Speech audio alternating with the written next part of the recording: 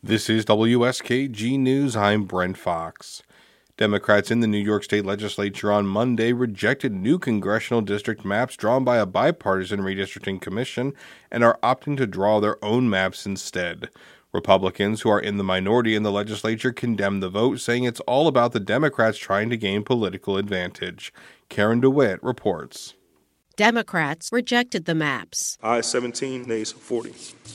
The bill is defeated. The maps were approved 9-1 by the bipartisan Independent Redistricting Commission back on February 15th. They left largely intact the maps drawn 2 years ago by a court-appointed special master. Those maps are believed to have contributed to 4 congressional seats in New York flipping from Democrat to Republican in 2022, resulting in the GOP's narrow hold on the U.S. House of Representatives.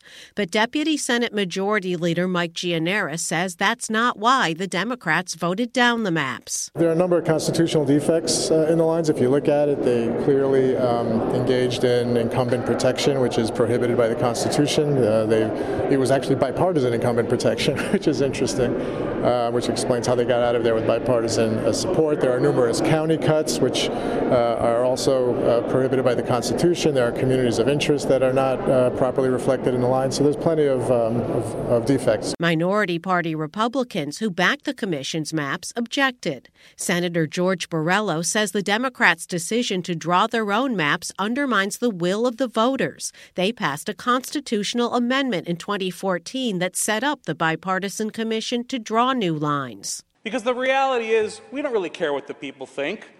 We care what the political outcome is at the end. And that's what this is about. It's taking it away from the people, taking away the choices that they made. The 2022 special masters maps were the result of a court battle where the state's highest court rejected lines drawn by the legislature's Democratic majority, saying they were gerrymandered to benefit the Democrats. Now, in 2024, that court has new leadership. Court of Appeals Chief Judge Rowan Wilson wrote the dissenting opinion when the court threw out the lines drawn by the Democrats.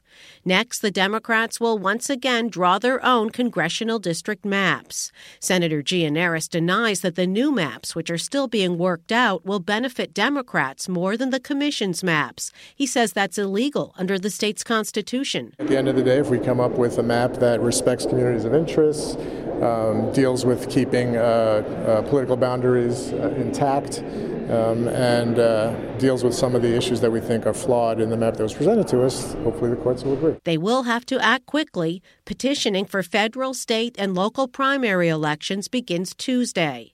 Gianaris says instead of postponing the start of petitioning, the legislature will likely move to require fewer total signatures to qualify for the ballot. He says he hopes the new lines can be in place by the end of the week. In Albany, I'm Karen DeWitt for the New York Public News Network.